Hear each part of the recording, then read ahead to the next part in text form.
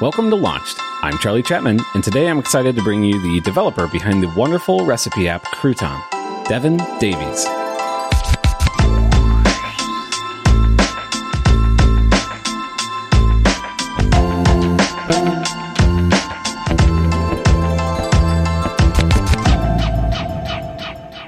Devin, welcome to the show. Thanks for having me. I'm super excited about this one. People who know me know that I spent a little while kind of just going through a lot of recipe apps. Probably a lot of people, I'm sure we'll get into this, but I came off of one app that's been around for a very long time and then maybe was ready to try some other things. And turns out there's a bunch of really cool apps. I've interviewed some of them here. Crouton is one that I kind of have fallen in love with. There's a lot of little details that I'm sure we're going to get into that I just find very, very delightful in a way that's very satisfying. And so I'm really happy to have you on finally to kind of talk about this. Yeah, appreciate that. Thank you. So before we get into Crouton itself, though, I want to give everyone a background on who you are. So the first question, or the questions I always ask everybody is, where are you from? Do you have a formal education related to what you do? And then we can talk about your career leading up to Crouton. Sure. So I'm from Christchurch, New Zealand. You might be able to tell from the accent. I grew up in a smaller town outside of Christchurch called Kaiapoi, which probably no one's heard of, but they have more cafes per capita than any other town in the world, I'm sure. I'm just assuming it looks exactly like Lord of the Rings, but with more cafes and Taika Waititi running around. That's right. Yeah, and we take boat everywhere. Yeah. I threw in all my knowledge. I'll just throw it in there at once. Oh, and sheep. There's lots of sheep, right? Yeah, plenty of sheep. Yeah, so it's a good place. It's pretty terrible holiday destination. If you're coming to New Zealand, don't come to Christchurch. Why is that? But it's a great place to live. Oh, there's just nothing to do. It's flat and quiet. So if you want a relaxing, chill holiday, then maybe it's a good place. And you like coffee. Yeah, if you want to see me, then it's literally the best place in the world for that. Yes, yeah, you'd be hard pressed to find me anywhere else. But it's a good landing pad. We're pretty close to like Queenstown and Lake Tekapo and all these touristy destinations. So you normally fly into Christchurch and then drive out as quickly as you can. But then that gives you, quick access to them for like a weekend trip or something like that. Yeah, that's true. Definitely very lucky to have lots of super nice spots close by. So it's not all bad.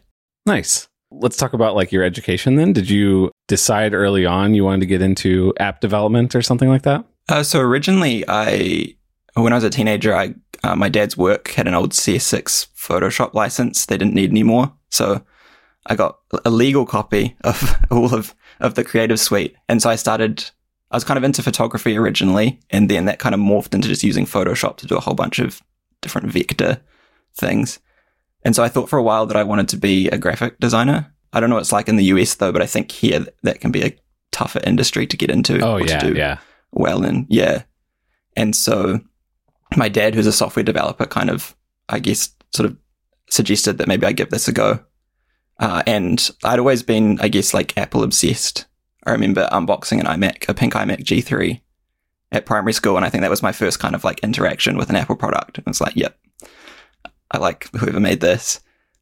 And so I think kind of ever since then, I've like always, before they used to live stream the events, me and my brother we'd stay up all night for some reason. And then at 5 a.m., which is when they start in New Zealand, we'd watch the live blogs and then go to school. Oh, those were good times. Those were fun ways to consume those keynotes. That sounds weird saying it like that, but it definitely had a different feel to it. Yeah, you're getting it, I guess, through someone else's perspective. I don't know, it was always good to have a few tabs open in case one of them went down and you needed to jump between different... Well, I've probably said it here before, but that's the original reason I joined Twitter. Because of all places, Woot, if you've ever heard of Woot, that was probably an American thing. It was, I think so, one of those like daily deals sites, but their whole shtick was they wrote like really fun, like they had comedians on staff to write these crazy descriptions of whatever their deal of the day was. And for some reason, Woot would live blog Apple keynotes on Twitter specifically. And on Twitter, you could sign up to have it, send them as text messages to your phone. And when I learned that they did that, I was like, oh, while I'm in class, this is when I was in college, I can I can get those on my phone and I can keep up with the live blog. But they're making jokes. Like, it's literally just jokes. But I could at least be like, oh, they announced a new laptop or they announced a new thing. You get a rough idea of what's happening. Yeah. So it was like the weirdest way to keep up with a keynote. But there you go. So Interesting. that's why I started out on Twitter. Yeah, I think it'd be hard to go back now that we've got the live streams and especially the super polished video events. Going back to just like a text feed, I think I'd probably struggle. But back in the day, it was like highlight of the year. Oh, yeah. So you went into, did you go to university then for this? Yeah, so from after high school, I went to Canterbury University and did a computer science degree. In retrospect, I don't know that you definitely don't need to do that. There's a lot of stuff I think that I had to learn that hasn't been that useful, but it also gives you a good idea of, I guess, like the deeper levels of the way things work. So you can make some better decisions, even though most of the time when we're programming, we're sort of at a much higher level these days than some of the things they teach you at university. I guess it's good to have an appreciation of those things. But I definitely felt like for the first 2 years of uni, when it was a lot of that theory, that I really just didn't have a clue what I was doing. Like I could do enough to pass the papers and things, but it didn't really click, and I was sort of unsure if I'd made the right call. Yeah, it's sort of a weird thing with college versions of computer science where it's like, and maybe this is just people like us who are more into the, well, like you said, the graphic design side of things, but like building apps is like fun. Like I know people who do like those Swift UI tutorial things, and they're not planning to make a career out of it. They just like, it's kind of an addicting fun thing. But I never once in college, until maybe like later when I was doing senior project type stuff, got into that like addicting flow with, because it was all like learn how to, do this database query and make it, this amount faster, or deal with big O notation or whatever. And it's like, those are probably good to have, but it would be nice, especially in the early stages, for it to have that like addicting piece. And then you lob on the necessary, your vegetables to go with the candy, I guess. That's right. Yeah. Because I just wanted to make buttons look nice. And so when you're having to do all this extra stuff, it's a bit much. But in my third year, we had this like full year group project where we built an app to view the America's Cup feed, because they had like a live API, so you could pull in the boats where they were and plot them on a map. The America's Cup, and then you said boats. See, I don't even know what that is. Oh, or maybe I do. Should I know what that is? It's got America in the title. I know. That's why. I wasn't aware of what it was until the group project. But now I'm vaguely aware that it involves boats and competition. Okay, some kind of race then, I guess. Yeah, they race boats, particular kind of boats, around lakes. I'm going to do a terrible job of explaining what it is because I just wanted to make buttons look pretty. In typical fashion, I've already derailed this into the least important part of the story. So you're making an app about the boats. Yes, that's right. Luckily, this will save it. In the middle of the year, we pivoted and turned it into a game because the America's Cup finished, so the feeds stopped. And so then we changed it to be more of like the Jackbox games? Yeah. Yeah, so we pretty much took that idea and made it so you could log into a room from your phone, and that would give you a control pad, and then you could pilot a boat around on the main screen and kind of race against your friends, which was pretty cool. Wait, so that was that an iPhone app then? It was just a web page on the phone itself. Yeah, not an app. It was the actual application itself was just like it was written in Java and ran on the Mac. Nice. Yeah, it was really that group project where I got very fortunate with the people who was on the team with me and learned like a whole bunch from that. And that was where everything kind of fell into place. Like I had all the pieces from the previous years, but working on that with those people was when it kind of clicked. I was like, oh, this is what I want to be doing. And I got to do a lot of the design work on that project too, which was pretty cool. Nice. So you graduated with a computer science degree then. Coming out of that, what was your, like, did you go straight into app development, or were there some, twists through some other languages or something? I think I've been very fortunate with kind of the way things have fallen into place for me. It was basically I finished my degree and then I think I downloaded Xcode in my sort of gap between finding a job, and sort of spent a week or two just mucking around. I still didn't really know what I was doing then either. I just remember dragging buttons from the storyboard into the view controller and making it print out things when you tapped on them. There's a through line with buttons here. You like buttons, don't you? Just love buttons. Just big button fan. Well, they're just good to fidget with. I still miss 3D touch because it was just a great kind of fidget when you were sitting there, just sort of pressing on things. I can hear Jordan Morgan just sighing through the podcast pipes. What do you call that? Yeah, the old podcast pipes. Yep, that's what they call them. And so I interviewed for a few jobs, and there was this company I'd randomly come across online called Smudge. But they didn't have any applications at the time. And so I applied for this other job and sort of went through the process of that, but then didn't end up getting that role. And the recruiter that was helping me was like, oh, why don't you apply at this company? And it just happened to be Smudge, the company that I looked at online. I thought, oh, it'd be cool to work there. And so I interviewed there and got the job and started that sort of after my summer break. And that was doing iOS development. So I kind of just landed straight into iOS development without any real experience, but then, just very fortunate to sort of learn as I was working. Okay, so you've been doing this pretty much your whole professional career then? Yeah, I've done a little bit of Android and web, but iOS is definitely the one I find the most exciting. So then what got you, and you still work there then, right? Is that correct? What, if you want to talk about that? Yep, yeah, so I still work there, mostly full-time. And then, just do Crouton on the side. So you end up, it can be quite a good, I think, relationship when you've got a side project and a work project that are the same technologies. You can learn things at home that are really helpful at work and vice versa. So you can almost hack your, the whole 10,000 hours thing. You can kind of fast track that if you're passionate about doing it in your spare time. That was, I've probably said this before on this podcast, but with Dark Noise, that was the whole point of it, is I switched from web React side of things to an iOS team, but I didn't know iOS development. So I'm like, I need to start a side project. And part of that too was all the people on my team, or not all, but a lot of them also had side apps. And the amount of times we'd be in a meeting and we'd be like, can we do this with App Store Connect? And everybody would be like, well, I've done this here. Oh, I've used this over here. Everybody could kind of pull in this experience with these little side apps that they had. And I definitely found the same thing for me. It was almost addicting when you could pull out your laptop, your personal laptop, and be like, I solved this problem earlier, and you can find some old code. Totally. I never really had that doing, .NET enterprise apps, because I wasn't usually building those and deploying them to, local enterprise apps. Not how you want to spend your evenings. Yeah, exactly. Yeah, I think as well, especially around Dub when all the new APIs and things come out, you don't always get an opportunity straight away through a day job to use those things. But when you're just on your own projects, you can do whatever you want and you don't have to sort of, justify it or have a reason to. And so you can pick up those things really quickly, and then often they do come in useful later on down the line. So is that why you started building stuff on the side?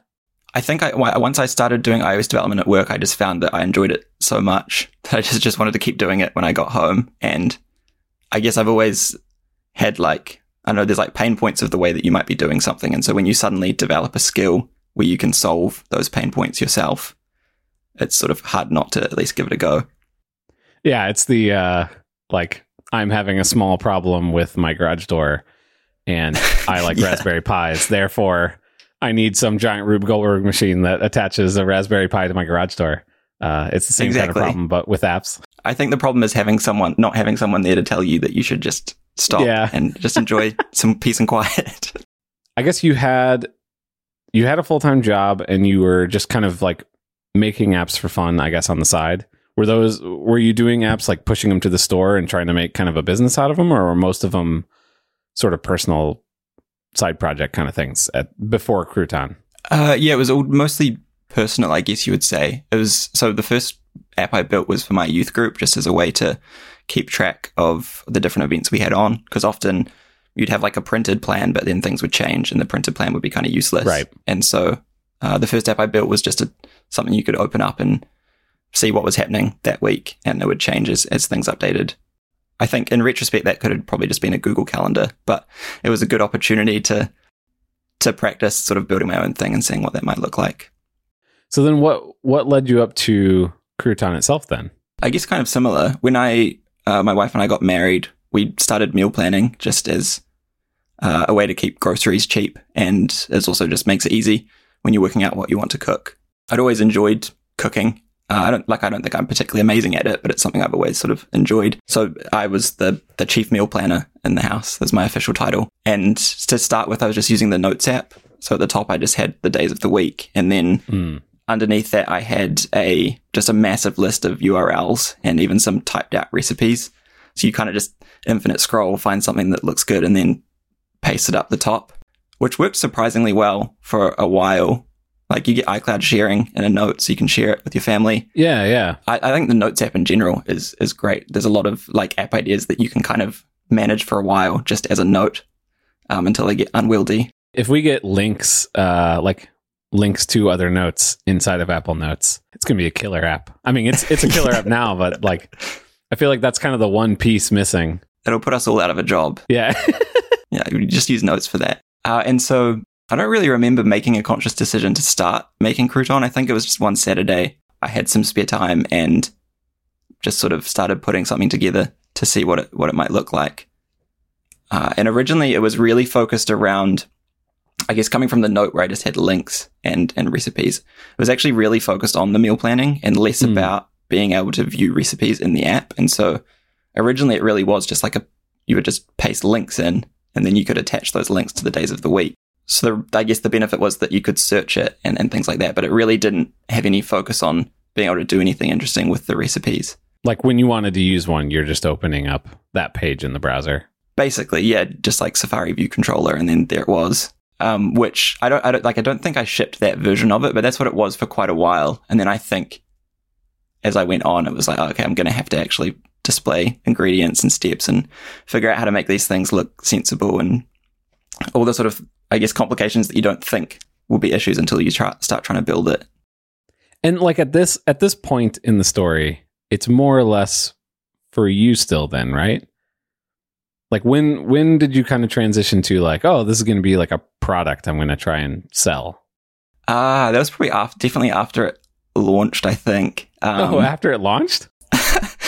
Well, I guess we can get into the launch soon. But yeah, while I was building it, it was definitely like, this is going to make things easier for me. I guess always you're sort of thinking like, oh, it'd be nice if other people use this. But I don't think I had really like thought about that too much. Okay.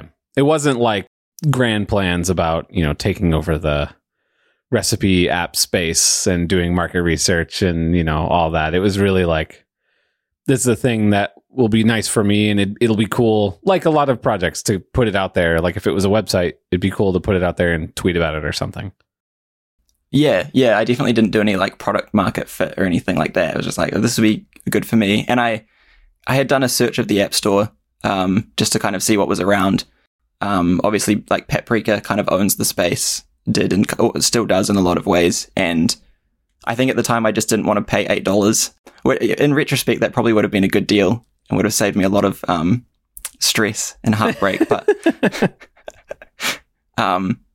But yeah, a lot of the meal planning apps, because that was kind of my angle, were really focused on health and that side of it, rather than just I just want to cook something tomorrow and I'm going to organize that at the start of the week. And so like originally in Crouton as well, you weren't assigning recipes to dates, you were just assigning them to the day of the week. So it was like really, really basic.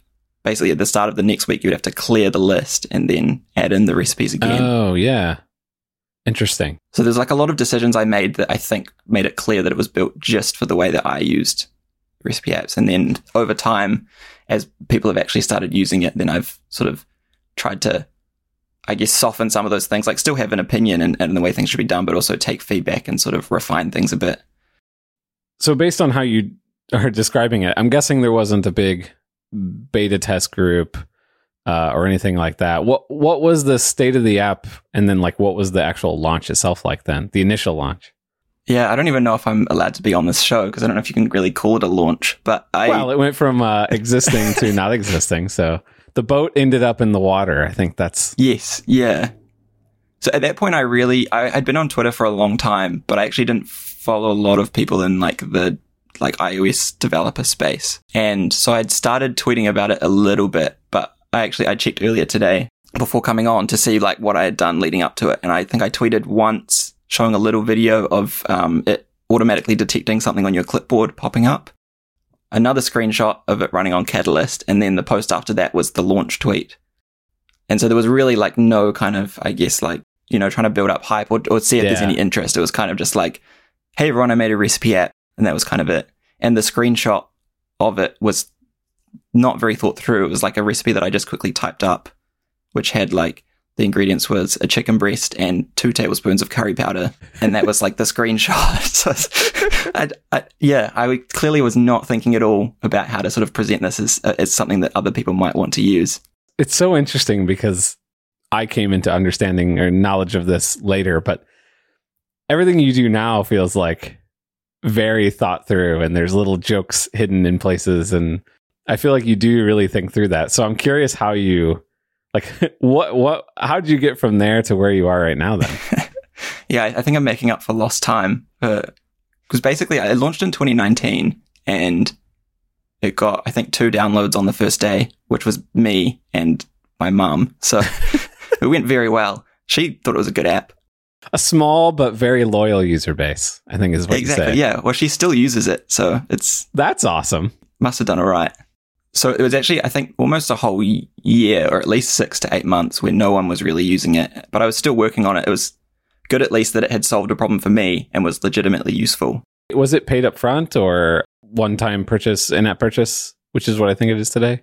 Yeah, I think when I launched, it was free, and then there was in-app purchase to unlock iCloud syncing. Okay. That did not do very well. And so then after a few months, I changed it to paid up front, which also just made it easier to develop because I didn't have to worry about you get through app reviews so much faster. And exactly. It's funny. I mean, by the time this comes out, it'll be old, but I've been tweeting, I think today or last night, I don't remember, about thinking about changing things with Dark Noise. And it's one of those where it's like, it's exciting thinking about it, but man, paid up front is so much easier. Like, as much as there's a reason why everybody says not to do it, I understand that from a business sense, but you avoid so much work. Definitely. Surprisingly. There's definitely a lot of positives about paid up front, but it's hard to get people to convince people to download it. Yeah, you're asking people to put a lot of money down on something, or not a lot, but you know what I mean? Put money down on something based on no real reputation, just what they can see in screenshots. And you're up against a bunch of things that usually they have to put no money down to try it out.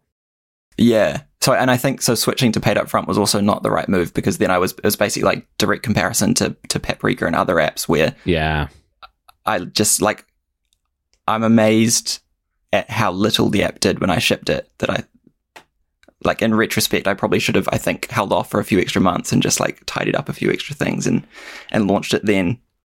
I think it was just good to get something out the door and start using it. And I think what happened after that was I started really getting into the developer community a lot more and realizing that there's a lot of other people trying to do very similar things. And so I just started getting really inspired about like all the different things you see people working on Twitter, and also looking at how they, I guess, market their new features and their updates and post about things, and I guess try and analyze what works and what doesn't work. And so I think, now when I post things, I'm definitely thinking about that a lot more, probably too much at this point, but just around, like, I don't know, trying to get the perfect screen recording of a feature or exactly how something's going to look when someone else views it without any context and things like that. So a lot of that I think I've just built up from looking at how other people do things and kind of trying to, I guess, copy what I think works well, and trying to do it, I guess, in my own way too. But yeah, just looking at how other people are doing it. So I feel like, I mean, I don't know the reality, so maybe my perception is way off here, but I feel like there's more than 2 users. Well, 3, because I'm one of them, using the app now. So like, what sort of changed the tide on something that was another app in the store, wasn't getting a lot of attention, to something that's seems like at least a genuine like business? I think there was a release I put out in early 2020. It was like kind of after COVID hit and I was at home a lot more. And I think I just focused on all the sort of key points that I was getting. Like I was sort of getting a few users over time. And so I was starting to get a little bit of feedback. And so there was a release I put out that added like grocery planning, and it made the meal plan infinite. So you could plan into the future as much as you want. And a few extra things in that release that I think kind of took it from being just something that solved my problem to being legitimately useful for other people. And I definitely kind of see that as kind of a marker of where it established itself as an app. Was there like a notable maybe not jump is the wrong word, but growth that happened after that? I think most of Crouton's growth has been pretty gradual. There's definitely been like some spikes. Like I got picked up by Mac Stories late 2020, I think. And that also was a really, great way to kind of just get out in front of other people and be seen. And so there's definitely been like some spikes where different things have happened, like App Store features and things like that. But I would say on the whole, Crouton's growth has been really kind of progressive over time, which is like good and bad. Sometimes those big spikes can be a little bit, I guess, depressing when you come back down from them.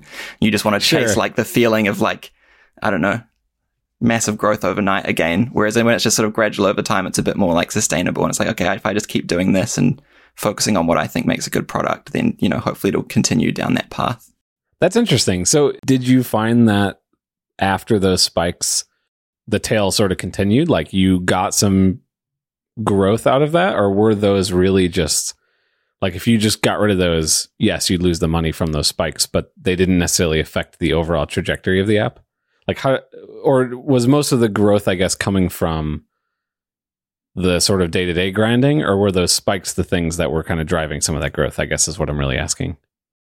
Yeah, I guess it's hard to know exactly. I'd definitely be interested to see what other people, what their experience has been. But typically after those, I found that it levels off sort of just a little bit above where it was before, but certainly not like while it's happening, you're like, oh, this is awesome. I'm going to be like, you know, number one forever. Yeah, James Thompson, he was talking about when they released, like when the App Store first came out. So there was no stories or history to go with. They all were projecting out like these numbers over the next however many years. And they're like, oh my gosh, we're going to be like millionaires. Exactly. Yeah. So I think in my experience has been that after that, it levels off somewhere slightly above where it was previously, but not anything significant. And so I think for me, what's worked has been just over time, I think building up like a presence on Twitter and kind of just sharing what I'm working on. And then just the consistency of delivering and trying to add new things that will be helpful. I think then over time, then like kind of the word of mouth of your product spreads and then it kind of builds up that way. At least that's been my experience. Yeah, that makes sense. I want to talk about a couple of those features. So like, I guess one of the more standout ones is the blink. But what do you actually call the feature? It's like blink detection for how you actually navigate while you're running through your steps. Yeah, I think it's just called like wink mode or hands-free. Wink mode. That's the word. How'd that come about? That one was interesting because I didn't have a step-by-step mode in Crouton at all before that. And then I think I was just driving home from work one day and I don't know, daydreaming or something. It's like, oh, it'd be cool if I could like move through the recipe without having to touch the screen. Like that would be kind of fun. And then I guess just thought like, oh, how could I do that? And then, just thought about the True Depth camera, or you don't even need the True Depth now. You just the front camera with the face detection. And then I just thought, maybe I could detect if you're winking or opening your mouth, and that could be a way to move through the steps. But I really thought it was kind of like a gimmick. I wasn't sure if I was actually going to ship it. And it took like a week to get it through app review as well, because they kept sending back feedback like, where are you using True Depth in your app? And it just took a very long time to explain like some checkbox is checked and then they need to actually go find that, which makes your app review slower, I guess. Probably every time now. I think at this point I've gotten on that feature specifically, I've worked out exactly what I need to include to kind of avoid having to answer questions about that one. But yeah, there's definitely some good videos of me like late at night winking at my phone to sort of submit as proof. But those will never be distributed. So you were saying you weren't sure if that was going to be, if you thought it was going to be a gimmick, but then. Yeah, I mean, I think it probably is still a gimmick. I do use it occasionally, but it was a lot more, it landed a lot better than I thought it was going to, because I just thought it was kind of like a goofy thing that'd be fun to put together and see if I could make it work. But then almost every time now if it gets picked up by like someone, they often mention that as like a key feature, which I just find amusing, because to me it was just like a little thing I kind of like threw in as something fun that I could do. We've talked outside of this podcast a couple times, and you sometimes make fun of me for not using step-by-step mode. I will say, I do find myself now using Crouton. If I'm cooking certain things, like if I'm chopping vegetables or whatever, and it's a recipe I don't know as well, I will set up my phone because I don't use a kitchen iPad, which I know you're also a big proponent of. Big believer in the kitchen iPad. Yeah. I'll grab one of, I have this little, nobody can see this except for you, but I have one of these little, phone stand things that every iOS developer probably has. And I'll grab that from my office and bring it down to my kitchen and set my phone up just so that I can blink through the, which sounds weird saying it out loud, blink through the steps because I'm the worst. I'm a horrible cook in terms of time. Okay. I'm just a very slow person in general, as Dark Noise Development can attest. And this applies to cooking as well. I will double, triple check recipes. I will look at the, number of ounces or whatever the actual scale I need for something. And then I'll go grab the thing and then I'll look again to see what the number is. And then I'll unscrew the cap and then I'll look again at what the number is because I just instantly forget it. I don't think that's a you problem. I do exactly the same thing. Yeah. It's I better check that again in case I read it wrong. Yeah. I've probably messed up one time, early in my life. And now every single time I have to check 1,000 times because I don't want to. Some childhood trauma. Yeah. Double the amount of, chili powder or whatever. And so with that, I won't do this if my family's home because I know I look really goofy. I genuinely really, really love it for that. Cause is it opening your mouth? Is that what it is to pull down the ingredients? Yeah. If you're on an iPhone or a compact view, then opening your mouth will pop up the ingredient list. And that's the one I use very frequently, actually, surprisingly. It's interesting. I thought what your story was going to be for that was going to be the typical iOS developer. I was watching WWDC videos about VisionKit and I wanted to workshop this in, but it sounds like you actually came at that from the solving a problem perspective, even though you thought it was going to be a gimmick. Yeah, that one just kind of, came out of nowhere and then sort of had all the right pieces to put it together, which was cool. And it's interesting. I feel like I've seen other apps do similar things, maybe not the exact same method, but the idea of I have messy hands way of navigating through steps. I've seen other people do that. So I'm guessing that is a feature that lots of people probably use. I can't be the only one. Now I'm wishing that there's a video compilation of all the users just opening their mouth and winking at their phone to move through the steps. Yeah, there's another business opportunity for you. You can secretly capture the video and then, have a $9.99 unlock to not tweet it to all your friends or message it to all your friends or something. Blackmail as a service. Yeah.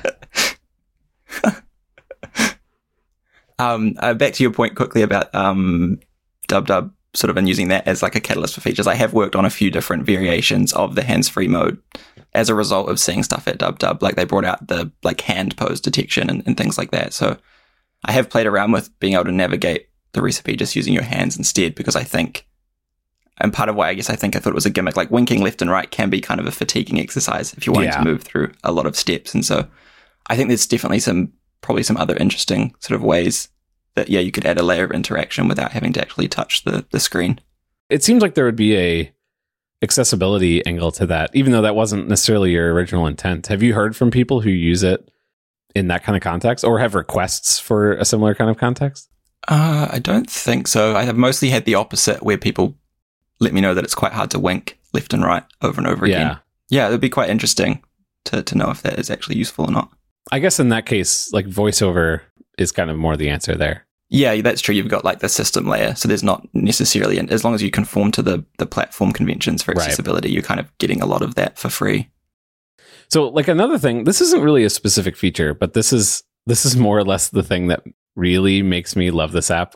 I feel like there's a lot of just delightful custom controls. In particular, if you're in the grocery app, or I guess it's when you're inputting a recipe too, the custom, scale, what do you call that? The card view that comes up for putting in the number of...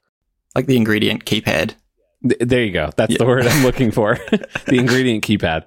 That thing is amazing. What led you to building a custom control like that? Yeah, that one's kind of a little bit funny because originally the inspiration for that kind of layout actually came from Daniel Gautier's Oh Bother app. He kind of has those kind of little cards that pop up. And I'd been for a while trying to work out like, how can I make the ingredient input better? Because like typing out things like fractions and stuff on a keypad can sometimes be a pain, especially if you're modifying a recipe ingredient. It's nice to kind of have something that's aware that it's a recipe and not just the default keypad. And so I actually spent like a whole weekend building something quite different where it was more like steppers, where you could like quickly add and remove like amounts sort of in stepping increments, and sunk like quite a lot of time into trying to make that good and solving a lot of challenges that came with that approach. And then I think by the end of the weekend, I was just like, this is not good. Like this is definitely worse than the normal keypad. And so I kind of scrapped the whole thing, and then really quickly, or at least comparably to the amount of time I spent on the first version, sort of built out what it looks like now, where it's more of just a keypad where you type it out and you can choose the quantities and things like that. But yeah, it's always interesting when you sink a lot of time into something. It can be quite easy just to be like, okay, well, this is what I'm going to go with because I've spent so much time on it. But right.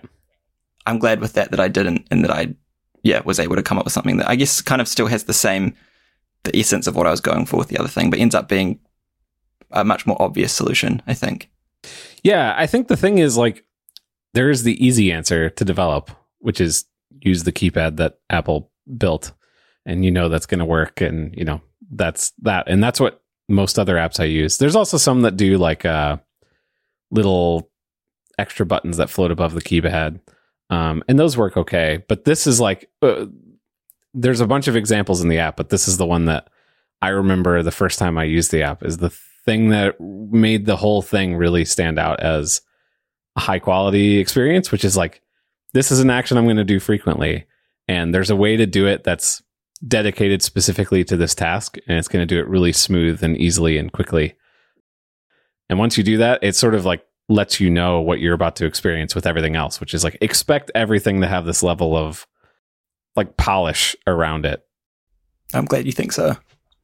I remember actually, another thing that actually did help with Crouton's growth was when you discovered the app, and because I had made like a launched style icon of the app and then just sort of tweeted it out like, please notice me. Was that back when I was trying to fill my whole screen with all launched app icons? Yeah. Oh, man. I think you must have installed it because it was just going to help fill the screen, and then you obviously opened it and started using it, and you posted a video of like, oh, look at this ingredient keypad, and I was like, oh no, please don't show everyone what I've been doing. It's kind of like I don't know if you feel this, but it's really bizarre seeing people actually use your app. And I always find that it's a very uncomfortable experience of like, please don't break. It doesn't help that for me, like you built Crouton and you were the main user because you said you were the person who cooked all the time. I built Dark Noise because my wife uses a white noise app every night, and I very occasionally do, but not very often.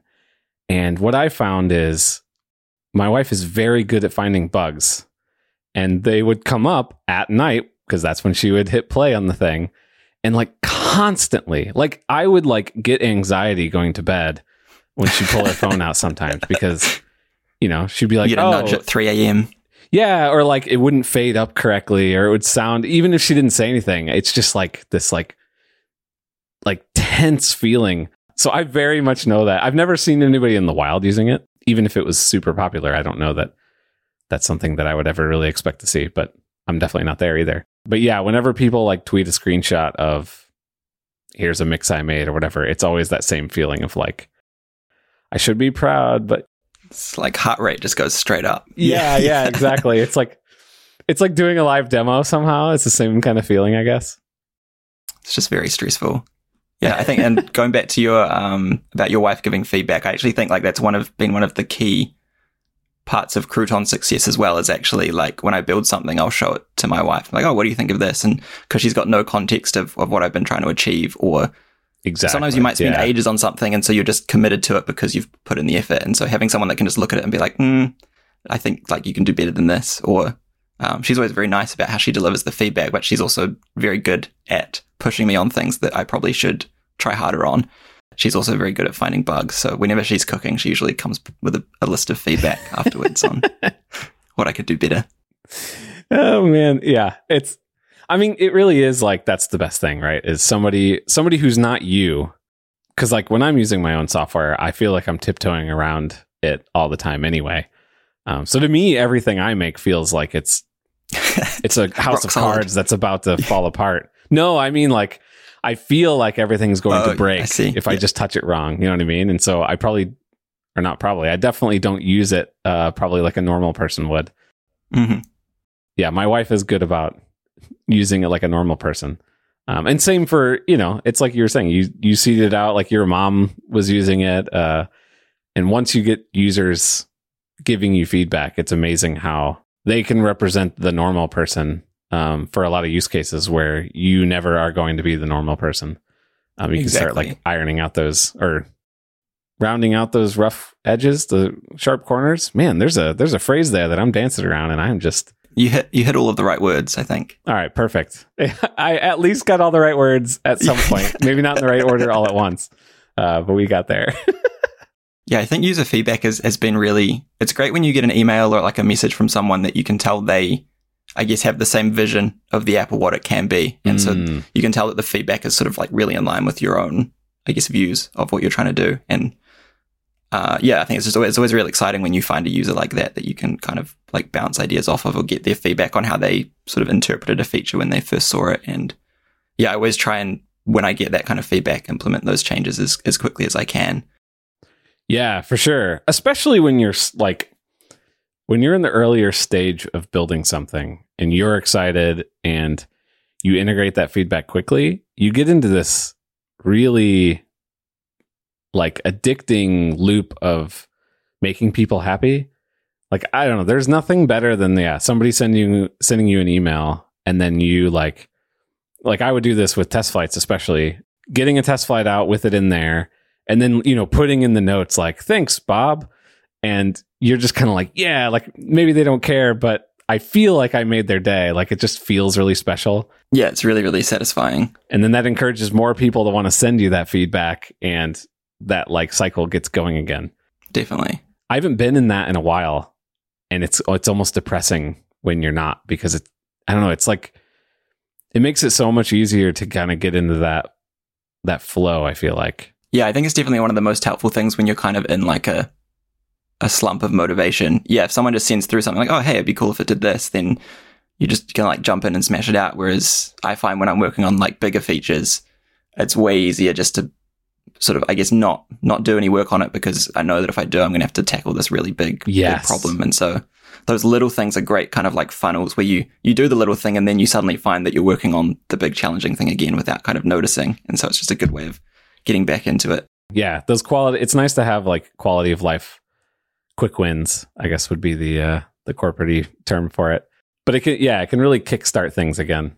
I guess speaking of that, it feels like from the outside, at least, you've been going through, or you just went through one of those with kind of the whole live activities dynamic island side of things. It felt like you got like into a frenzy of coming up with ideas and tweeting about it and getting a bunch of feedback and then getting those ideas in there. And it was really fun to watch from the outside. I'm curious what your experience was with that, the whole iOS 16 release cycle.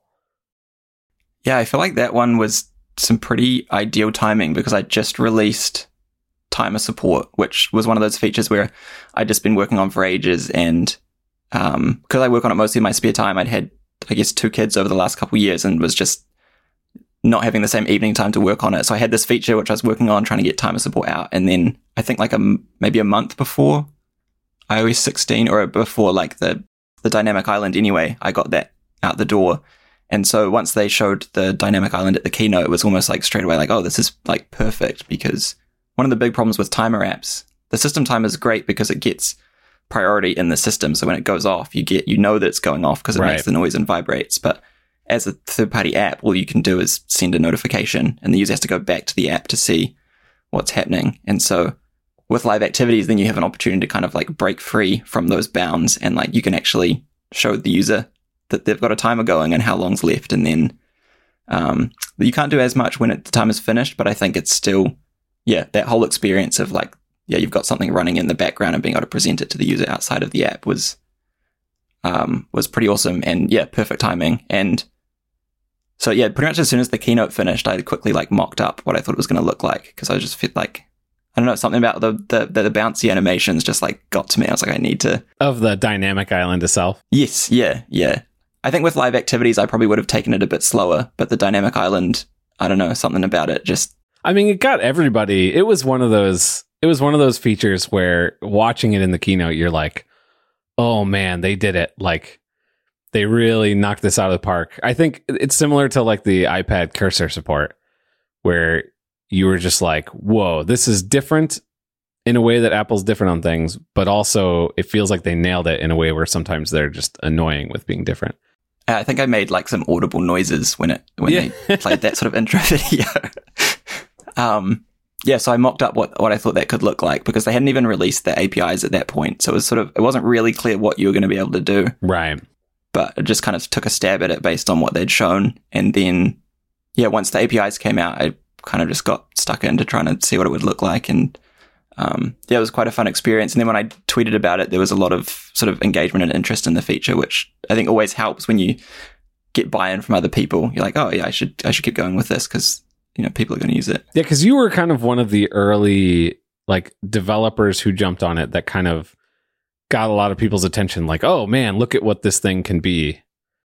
Yeah, that was one of those times when I kind of actually hadn't really thought through what I was posting. I just did like a quick screen recording of it working and kind of threw it up, thinking like, oh, people might like to see this. And then it did surprisingly well. And I think like Mike Stern from Apple retweeted it, which was pretty cool. And yeah, it got a lot of interest, which just, helps with motivation and keeping going. So then between when that was announced and when they launched 16.1, I was, pretty flat out just trying to get it working. And there's a bunch of complications in the way the API works that you sort of have to work around. So there's a lot of like back and forwards and trying to figure out how to get, like, the constraints of the layout, I guess, are quite different to a normal like UI view. So you're just trying to work out like how to build what you want within quite a constrained system.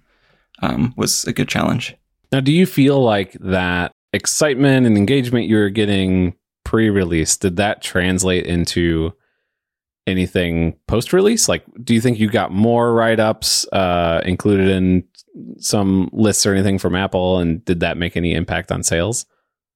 I guess it's hard to know whether the build-up before the launch was what caused it. I think one of the main things was I was fortunate enough to get featured in some of Apple's lists for the live activity support.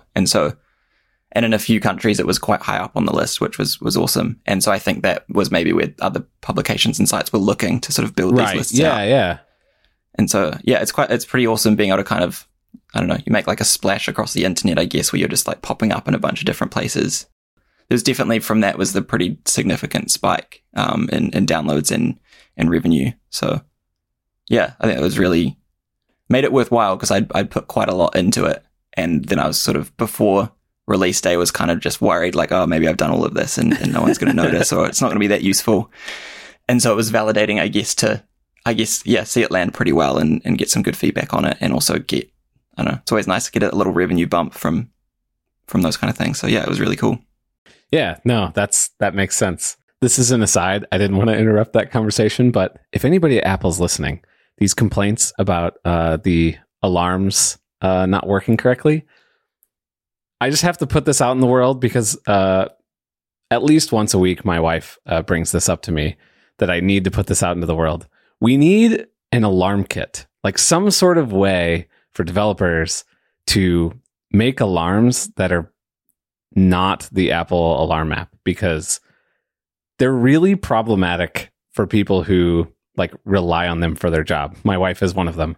She has like all these alarms that are very important for the work that she does. When she has a day off or something like that, she can't just hit a button to say, turn off my alarm, my weekly alarms, or anything like that. And I know and trust me, I've brought them up. There's like shortcuts you could build to try and make this, but like, this is the exact type of thing that I or somebody should be able to build an app that's like a nice wrapper around the system alarms. And I'm sure it's not the most important problem Apple has, but it would be really, really nice. It would be awesome.